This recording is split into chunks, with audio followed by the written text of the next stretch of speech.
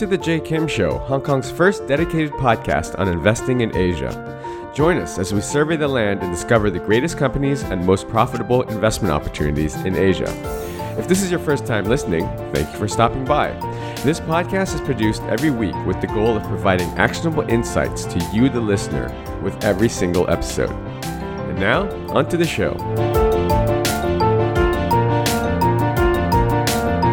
This week's show guest is David Rosa, co-founder and CEO of Neat. Neat is a Hong Kong-based fintech company that gives startups and SMEs an alternative to the traditional corporate bank account. Neat provides access to credit cards and traditional banking services, as well as startup-tailored solutions. David, welcome to the show. Hey, Jay, thanks very much for having me. Yeah, fantastic. I'm very excited actually to have you on because I've heard a lot about your company, and you're actually solving a huge pain point, particularly for people that are based in Hong Kong and are well aware of how difficult sort of some of the startup challenges are to set up bank accounts and this sort of thing. So anyway, before we get into that, perhaps you could give us a little bit of background of yourself, introduce yourself to the audience. Yeah, sure. So my background is 20 years in financial services. I spent 16 years at Citigroup, starting in New York. Then I moved to London. And then 17 years ago, I moved to Hong Kong. I used to be Citi's youngest managing director in Asia. And Wow. then I moved to the buy side of the business, setting up my own asset management company. And by doing so, I became what's known here as a responsible officer. So this is quite important because it's the most senior compliance title you can have in Hong Kong, and something that's very relevant to what we do today at Neat. I'll come back to that in a moment. I ended up selling that asset management business 3.5 years ago, which is the time when I met my co-founder, who's the CTO of Neat, and together we embarked on this journey. I can relate very, very much to your background because I spent a career on the sell side as well myself, and currently I am working at a hedge fund, and I am also a responsible officer, so I know exactly what you went through. And it sounds like you guys spun out and you decided to tackle perhaps one of the most challenging avenues or niches that is actually possible, because like you mentioned, the high level of regulatory and compliance that needs to be addressed. So what about the niche caused you to say, I want to tackle this problem? I mean, you have such a broad background and very seasoned in finance, and you could have probably done many different things. Why tackle this problem?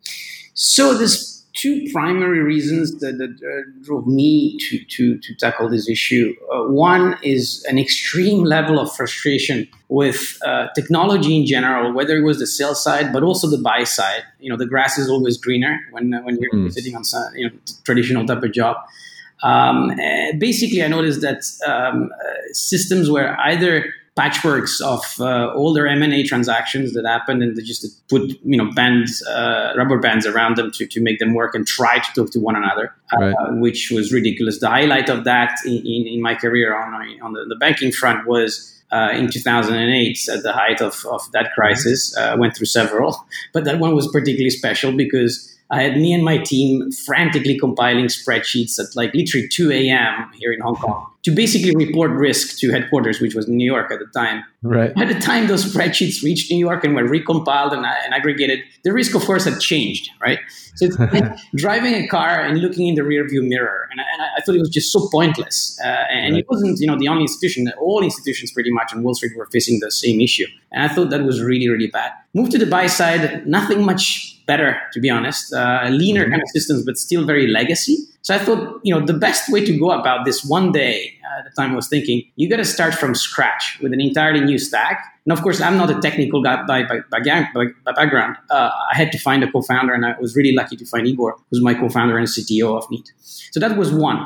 And then the second one is that being closer and closer to the regulatory world as I progressed in my career, I noticed that regulations were changing, chief of which I think was the regulators in the UK. The environment is very pro-competition in the UK, again, a byproduct of the 2008 financial crisis. But then that kind of created ripple effects across regulators around the world. And the writing has been on the wall that typically Asia is a follower, especially, given what happens in the UK. And to me, these e-money licensing, these light kind of banking licenses, junior banking licenses were going to come online pretty quickly, and they did. So that's why we launched ourselves in that space, because to me that was a big opportunity that as a total startup, you could actually make a big impact and improve people's lives. Well, I believe that that's exactly what you guys are doing and will continue to do. So why don't we jump right in?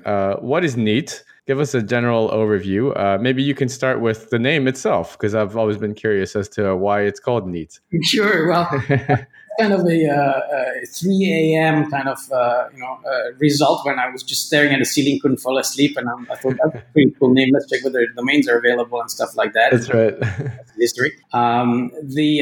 So we wanted something that described the type of experience, the type of emotion that we would want to deliver to our customers. Yeah, so that's one. So what is Neat? Well, Neat is an alternative to a traditional bank account. Simply put, we cannot call ourselves a bank from a regulatory point of view, and we offer an alternative to that. It's a purely digital solution, so you can open an account remotely. It's all online.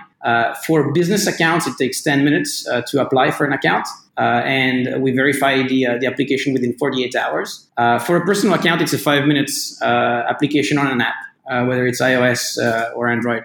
So it's very modern as an experience and something that's a bit revolutionary out here, especially in Asia. Absolutely. And so maybe you can also give us a brief sort of overview of the current, let's say, regulatory and banking environment in Hong Kong. And so I alluded to it earlier, where one of the greatest challenges that new businesses or even subsidiaries of existing businesses that want to relocate and set up shop here in Hong Kong, certainly for startups who have no sort of history of doing business, no invoices or receivables or any sort of thing like that, it is nearly impossible to open up a bank account in Hong Kong. And it's sort of a vicious circle. And I've personally experienced it myself, trying to open up accounts for my own personal businesses and stuff. It's just ridiculously hard.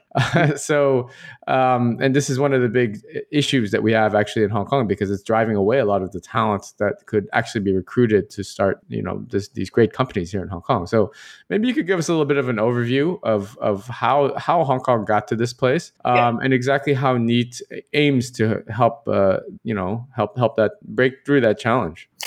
Absolutely. So look, first of all, I think the word that is typically used in this context is compliance. That's why it's so difficult to open accounts for your average SME or even startups. And that's not necessarily because your average company is dodgy, right? The reason is because of the costs that a traditional bank has to incur to put that application form through its own traditional compliance processes to, onboard you and to maintain you. Right. Those costs are quite prohibitive for companies that, let's face it, young companies are not going to generate a lot of revenue for, whoever banks them. And so, the unit economics just don't stack up. It's basically a money-losing business for a traditional bank. I can tell you, I've been sitting on the other side of the table for many years. And so couple that with the fact that Hong Kong, although it's part of China, it is ranked year in, year out as the freest market economy in the world, right? So, in other words, the regulator cannot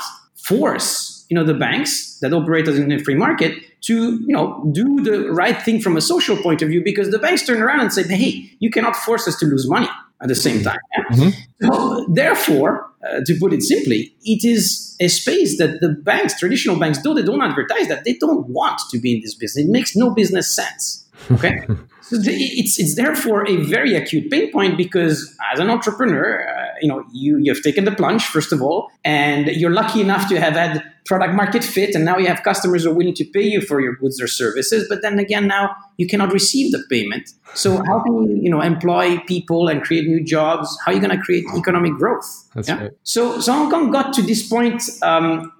One, because of clearly cost cutting all across. Let's not forget. Hong Kong, on a global scale, is a world-class financial, center. We have, I believe, 70% of global banks having either a regional headquarter in Hong Kong or some kind of a presence. Mm-hmm. So everybody pretty much plays in the Hong Kong market, and everybody is going through a drastic and continuous cost-cutting exercise. So, that's really the ultimate driver.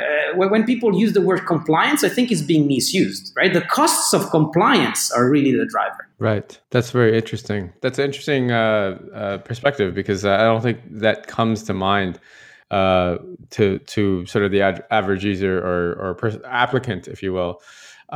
So you mentioned that you guys are not a bank, but potentially you in the future you would like to become a bank, or there might be a possibility. I did read that there's been a lot of buzz recently about these sort of virtual banks that the HKMA were trying to licenses they were trying to either give out or bring online.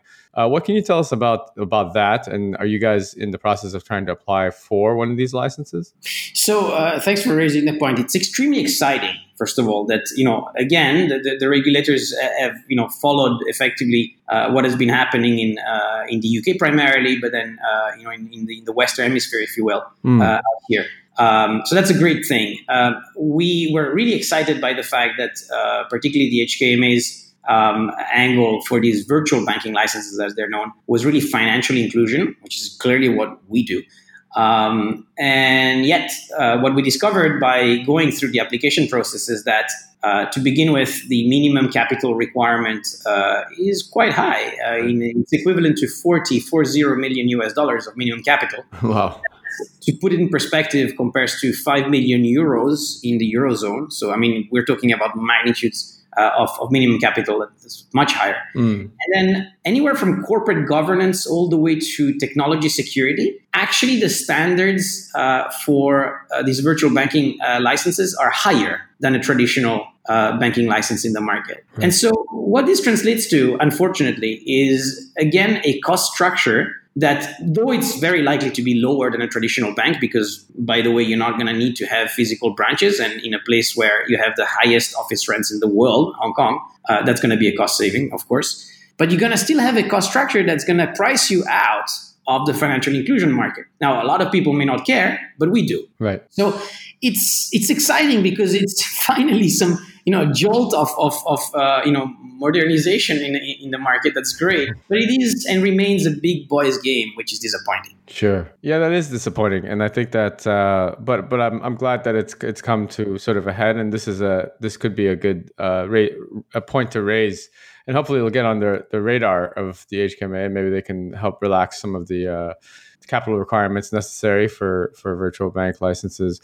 So let's actually dig into Neat and your business structure and your business model, and exactly how you are able to operate in this sort of in between sort of space where you're not actually a bank, but you're still able to provide very valuable services that startups and SMEs actually need to carry on their business. So can you explain to us sort of the basic business model, and then maybe you could walk us through a little bit of the user experience? Let's say I'm a startup and I want to onboard to your platform. How can we do that? How can you help me with growing my business?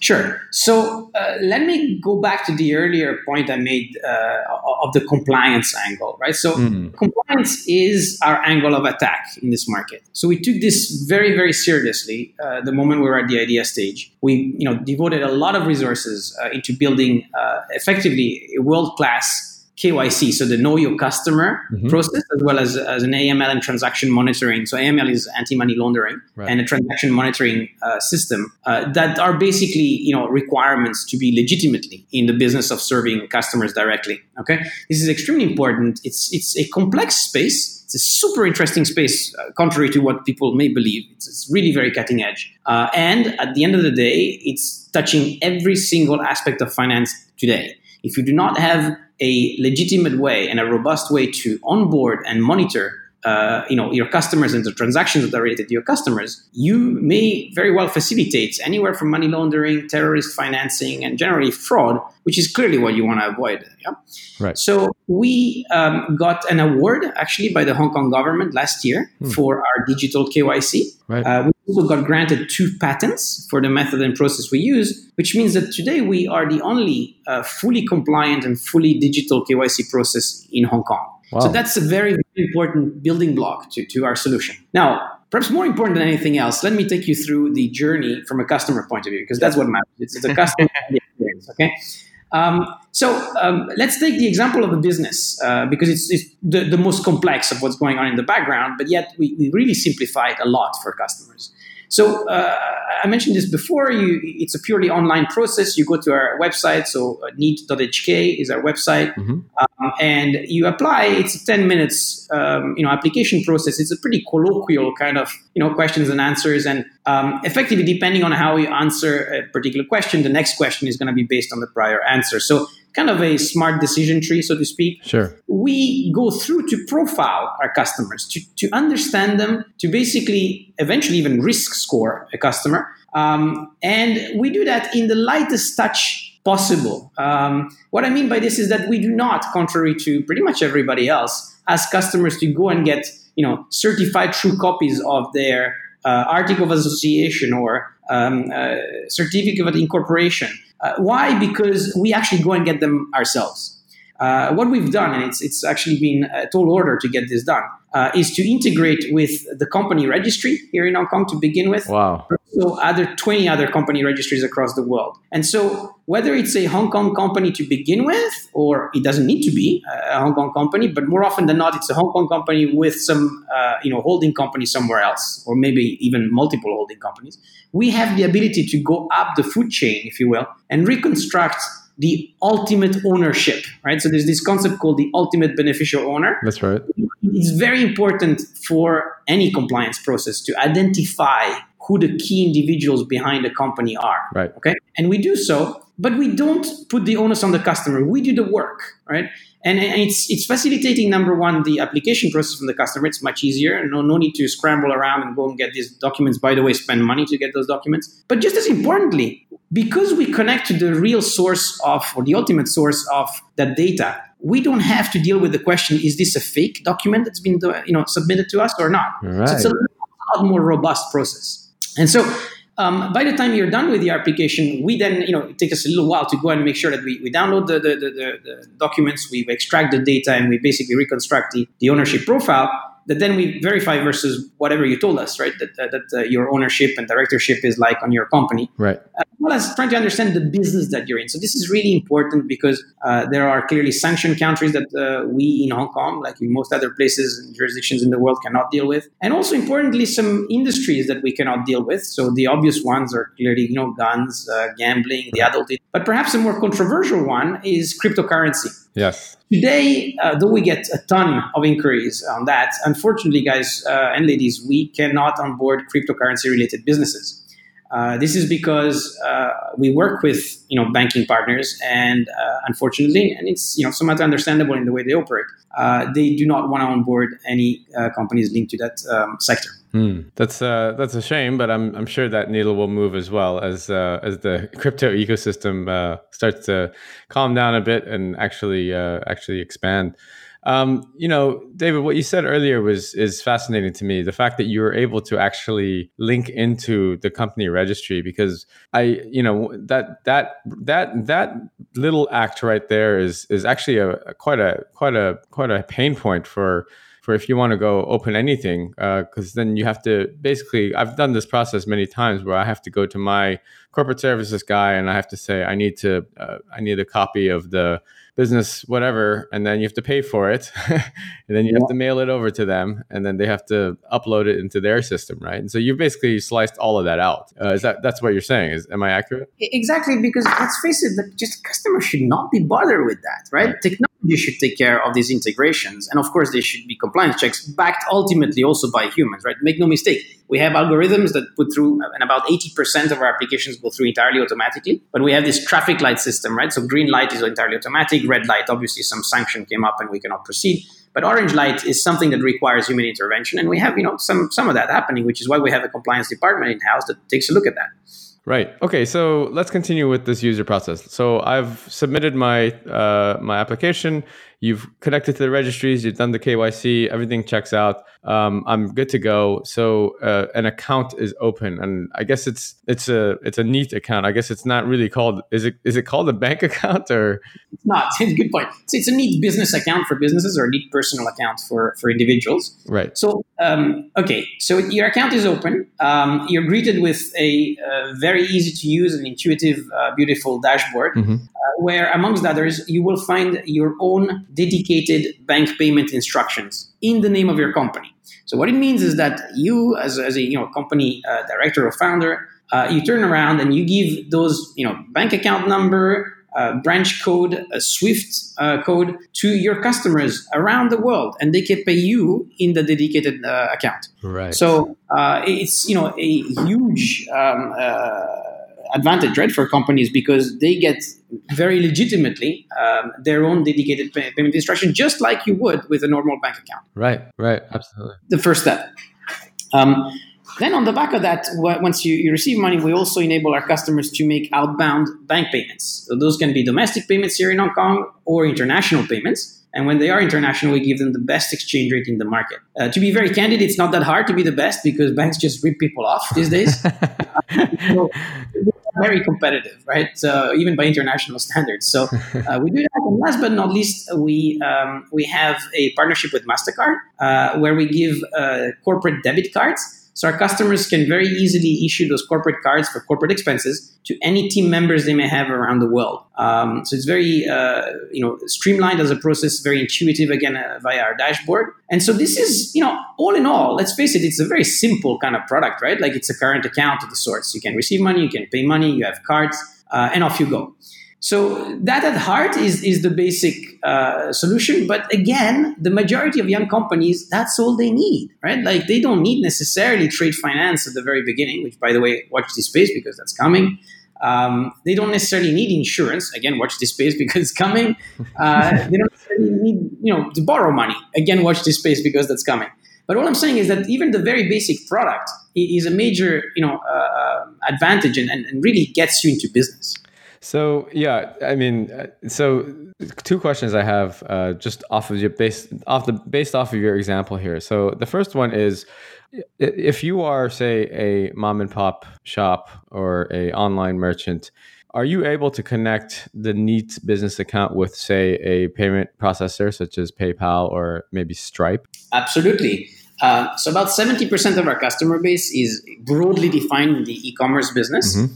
They receive payments via payment gateways, solutions that are really cool, like Stripe, as you mentioned, PayPal. We also have quite a few customers who are traders on the Amazon marketplace. Yes. So what we built is integrations with all these payment gateways that allows our customers to flash out the money that they have in these payment gateways to their Neat business account, and then in turn either make outbound bank transfers, for example, to pay salaries or pay your suppliers, or indeed, make payments via the Neat business cards, right? So wherever MasterCard is accepted. Right. Okay. And then so you kind of just alluded to my second question, which was, how do I get money out of this Neat system? So you have different routes, either bank transfers, domestic, international. So I can literally transfer from the Neat business account into, say, my personal HSBC account if I wanted to.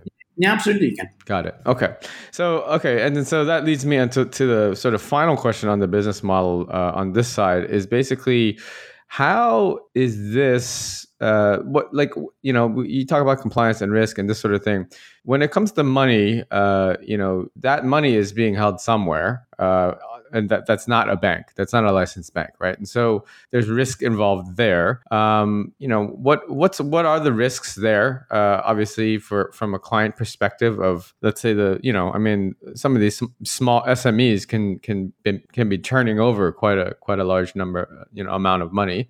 So there's some risk, operational risk there, counterparty risk, this sort of thing. And then just out of curiosity, is there any legal issues of operating within the space of where you're kind of like a bank, but you aren't a bank? So thanks for raising the question. Right? The answer is that we are governed under the HKMA's umbrella. So this is the Hong Kong Monetary Authority's umbrella, mm-hmm. via the SVF licensing. This is a stored value facility. I see. And for those of you who are familiar with the UK equivalent, that would be e-money licensing. So this is junior banking type of licensing. Okay. Now, because of the guidance, and you can look them up, they're in the public domain, every money that is stored under an SVF, and we have an official partner. There are 13 such licenses handed out in Hong Kong, and one of the 13 is our official partner. They're called ePaylinks. They have, by mandate by the central bank, to the HKMA, they have to store any float, right? So any money that is in those accounts, mm-hmm. with a licensed bank here in Hong Kong, so in a trust account effectively, right? So ultimately, the money is actually held by a bank. It's just not in a traditional bank account. It's held under this stored value facility regime. Ah, okay. That makes sense. So if, God forbid, something goes wrong with us, Right. or police or anybody in the chain, your money as a customer is held in a trust account with a licensed bank here in Hong Kong. Got it. So no worries there. Nope. Okay, excellent. Fantastic. That's great, David. Thank you for walking us through that example. It's very clear to me now, the clear solution that you guys are providing. Just one last question quickly on the business before we move on to the next section here. On the personal side of things, if let's say I was a personal client applying, I mean, I assume that obviously the MasterCard function it would be pretty. Let's say you weren't able to open up a bank account, or maybe you have just moved here and you don't have, a pay statement or this sort of thing. I guess that would be a very good solution for someone that was looking to open up some sort of bank, quote unquote, bank account. That's right. So that's how it started. And what we noticed is that really our early adopters were entrepreneurs and they were using that personal solution for a business type of purpose, right? So that's why we ended up designing Neat Business. So the Neat Personal solution today has become a companion solution to the Neat Business account. Why and how? So I'm sure you've come across this kind of way of behaving for young companies. A lot of young companies use freelancers to, for example, do marketing, design, software development, you name it. And a lot of these freelancers, they live in emerging markets like Brazil, Ukraine, Thailand, where invariably there are capital controls in those countries. So although we enable our Neat Business customers to pay them via international bank transfers, for the individual, for the freelancer, when he or she gets paid, he or she often has to go to the bank branch to fill in some paperwork to pay local taxes, and it's very inconvenient. So instead, our company customers can tell them, look, dear freelancer, why don't you open a Neat Personal account here in Hong Kong? I'm going to pay you 24/7 in that account. You're going to get your MasterCard and you can spend the money that way. So off you go.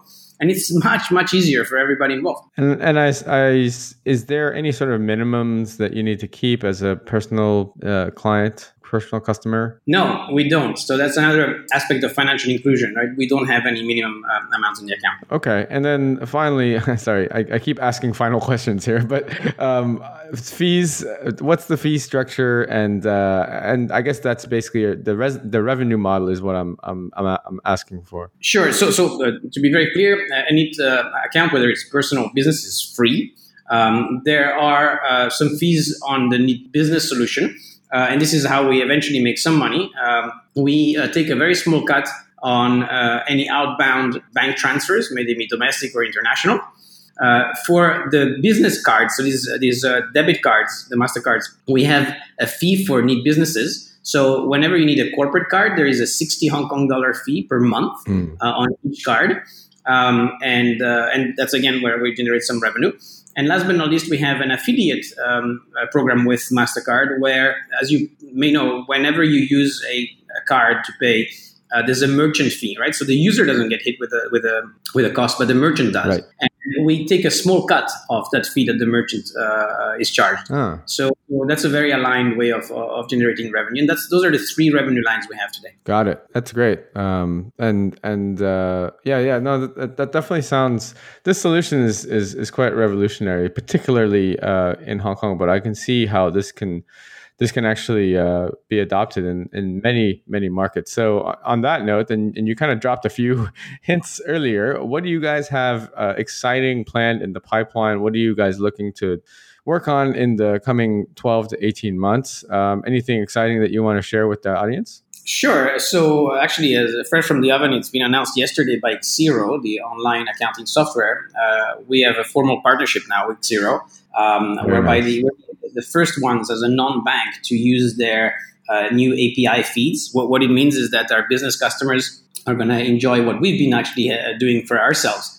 Which means any money coming in or going out of your Neat Business account is automatically pushed to your books and records. And I don't mean what a lot of people do, unfortunately, out there with these accounting systems. They put the logo of the accounting system on the website, and really what it is, it's a CSV file export that you need to re-upload. This is a real, true link and a push through to your accounting books and records. So it's a huge time saver. Wow. And this kind of features is definitely what we're continuing to work on, because ultimately our motto is that we are entrepreneurs for entrepreneurs. I mean, we have gone through the pains and continue to go through the pains of building a business. So we think we have a pretty good understanding of what founders go through with their companies. And we know that one of the rarest commodities is time. So you shouldn't be wasting your time on dealing with payments, banking, financial related matters. You should just focus on your business, and we help you do that. So that's one thing. The other is that you may have read in the press a couple of months ago now that we've done a funding round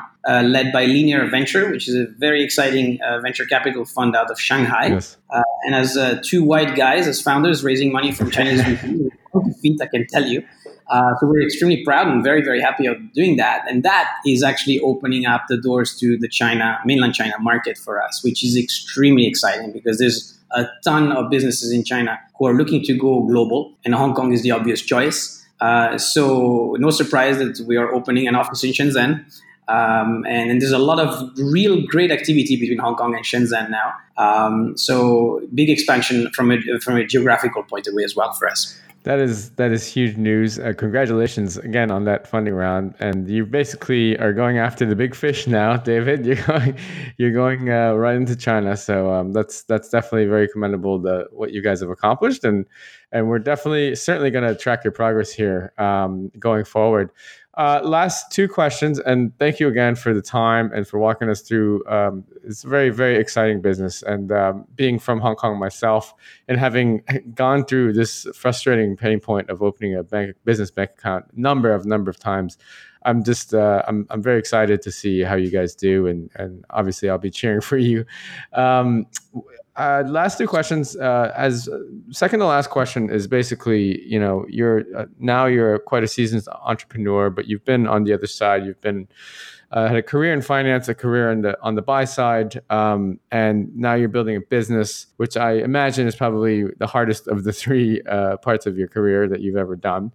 What sort of advice would you give to someone? Let's say they were stuck in the banking rat race, hamster wheel, and they wanted to get out, and maybe they're hear this podcast and are inspired by your story. What one piece of advice could you leave for our listeners today? So it's a great question, by the way. Thanks for asking it, because that's where it gets really very real. So if you are in banking and you're having wet dreams about going and doing your own stuff and becoming your own boss, which is the grass is always greener. Make no mistake, this is going to be the most brutal experience and life-changing adjustment you're ever going to have in terms of professional move.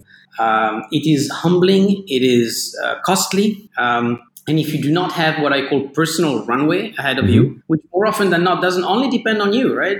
Chances are that at some point you got married, you got family, and if your lifestyle is one where you have to keep up with some appearances, and there's nothing right or wrong in that, just it's a choice, and maybe the choice of your better half, you're gonna have a real hard time adjusting because you may luck out, right? Like you jump from the corporate world into the entrepreneurship world, and you just hit the ground running, and you're an instant overnight success. I haven't seen many of those, by the way, but it can happen. The reality is that you're going to have to go through a grind that's going to, literally, slim you down and humble you enormously, and make you realize that the networks of people, connections, and all this ego, for lack of a better word, that was driving a lot of everyday's life is worthless.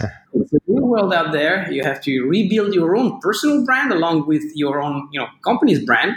And it's a very satisfying thing to see, come to fruition, and we're still going through it, to be very honest, right? But it's really reinvigorating because you're actually doing something that's a lot more real, a lot more tangible than working for a lot larger corporation.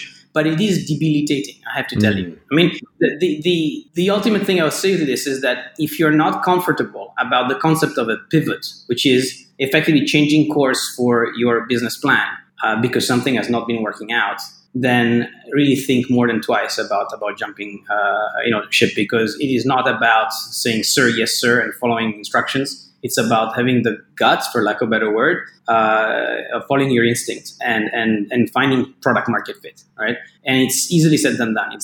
Every entrepreneur has gone through it at some point, and I think it's the most, for me, for sure, has been the most difficult adjustment over the years. Wow, that's very real advice, and thank you for sharing that with us. Man, it's been really good, hearing about your company and your journey, David. So thank you again for the time. The last question is simply, where can people find you or follow you or connect with you and learn a little bit more about either you as an entrepreneur or your company Neat? Sure. So first of all, obviously our website, neat.hk, and find me on LinkedIn. I think it's the best way to reach me if we don't know each other already. Fantastic. Well, thanks again, David. And again, I have a soft spot for Hong Kong-based entrepreneurs because I've lived here for not nearly as long as you, but close, 13 years myself. So I always like to see really good startups and people that are actually changing the world here. So best of luck to you, David. We're definitely going to be cheering you on, and yeah, we're looking forward to hearing more good news about your company. Thanks, Jay. It's been a pleasure. All right. Take care. Bye. Bye.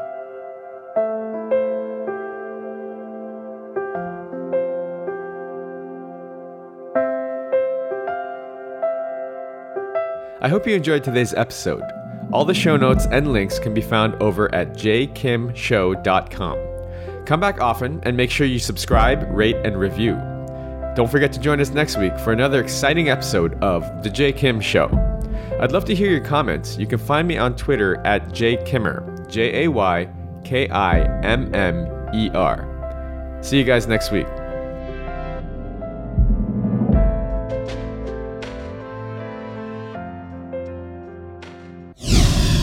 This podcast is brought to you by Hack Your Fitness, the high achiever's guide to getting ripped in under 3 hours a week.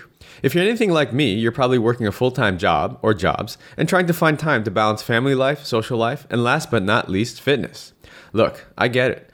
I'm a full-time investor and entrepreneur myself and father of two. So how am I able to stay fit year-round without spending hours and hours in the gym killing myself on the cardio machine? After struggling for the last 15 years trying every workout and diet under the sun, I finally designed a system that allows me to achieve and maintain single-digit body fat for life in under 3 hours a week. Cardio not required. Head on over to hackyour.fitness and download my free 13-page guide that teaches you the simple science behind efficient fitness and smart nutrition and gives you everything you need to know to finally take control of your life. That's hackyour.fitness.